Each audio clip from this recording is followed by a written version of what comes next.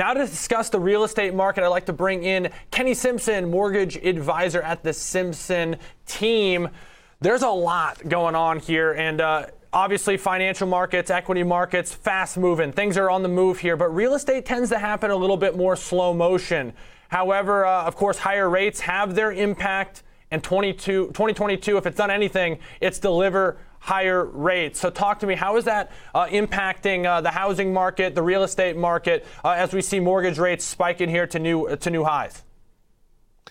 Yeah, I mean, look, buyer confidence is way down, right? I mean, they're looking at their payments surge, prices are still high, sellers are getting fearful, so they're taking houses off the market. So there's more inventory, but it's becoming more of a buyer's market, so there is an opportunity though.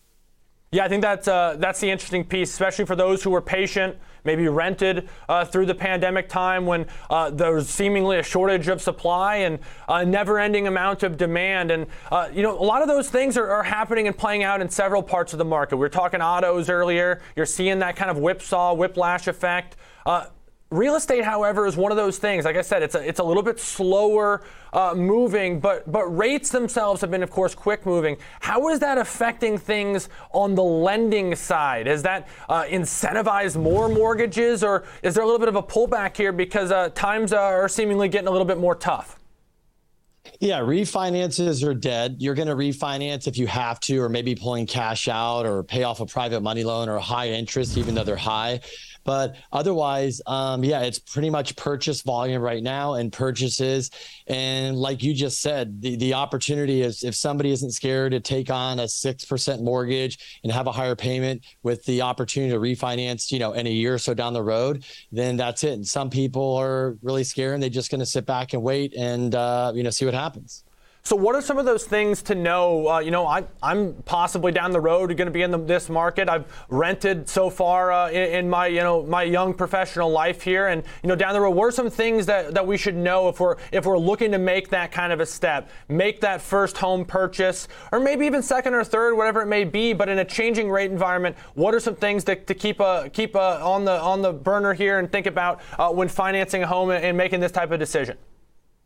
Yeah, well, number one, you're going to really want to work with an experienced person right now. A lot of people got in the business a couple of years ago. They haven't seen rates like this. They're probably freaking out. But I've been doing this 18 years, having somebody with experience that has been through up and down cycles can help you, give you the confidence. Also, you're going to want to shop around.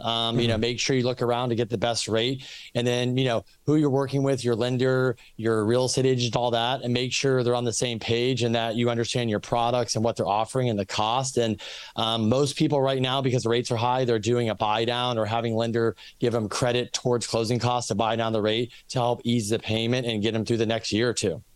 What kind of trends are you seeing? I know just anecdotally, I've noticed within my own social circle, maybe movement to warmer pastures during the pandemic, be that in Arizona or Florida, accumulation of, let's say, properties that people want to use as rental properties through services like Airbnb or even traditional rental. Are those kind of trends that we saw kind of build up in, let's say, 2020, 2021, still in the same, direction? Are those still the things that you're seeing? Or are those things that have maybe faded as rates put pressure on this market? Yeah, great question. For example, I'm here in San Diego, California. If you take a market like Palm Springs, when we were on lockdown, people weren't flying all over, Orange County, LA, San Francisco, San Diego. A lot of people were just getting in their car, drive a couple hours. They end up in Palm Springs, rent a vacation rental. So a lot of people went there, bought the vacation rentals, renting them out. There's housing are starting to slip. You take a place like Phoenix, Arizona, the boom and bust market. People moved there from California and went over there, overpaid for houses. They're having a bigger correction. A lot of inventory. Buyers are getting scarce. People are trying to sell, panic sell to get out and get their money out. So you're going to see many different markets have peaks and valleys, and some markets might not feel as much as other, but you're seeing places like Idaho, like you mentioned, the mountain regions where people went there to buy or, go to vacation. Those are having slowdowns too. So people can get on a plane now. They can go different places. The pandemic has, eased up. And so what we were doing before a couple of years ago, it's definitely changing back to more normal life, and it's affecting real estate in different parts. Is there kind of an equal and opposite reaction then elsewhere? So if you were moving away, let's say, from some of those places that you mentioned, maybe the LA County region to a place like Arizona, did you see kind of an equal and opposite reaction where real estate prices came down in some of those areas? And as we see the normalization effect maybe happen in a Phoenix area, as you mentioned, are we starting to see a renormalization and maybe an increase in some of those counties that maybe had people leaving them? Is it kind of just the classic, over-adjustment, readjustment as things get back to a more normal world? Absolutely. Exactly. It's very just it was just like one left and one came.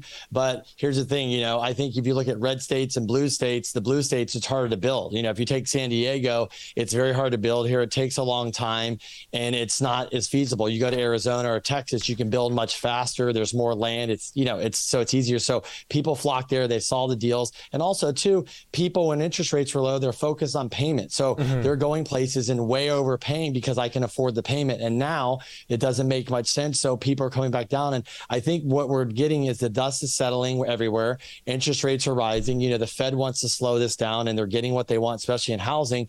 But like you said, where people really fled really hard and money went in there and overpaid, I think you're going to see much more of a correction somewhere like Phoenix than you are somewhere like maybe LA or San Diego. And we're seeing that right now. And that's just simply supply and demand dynamics. So we'll watch it. It plays out a lot slower in the real estate world. Have the patience, keep your eyes on it. But of course, we need places to live too. So always an interesting conversation. Love to talk it. Kenny Simpson, a mortgage advisor at the Simpson team. Great insights and really appreciate you taking the time and joining me here this afternoon.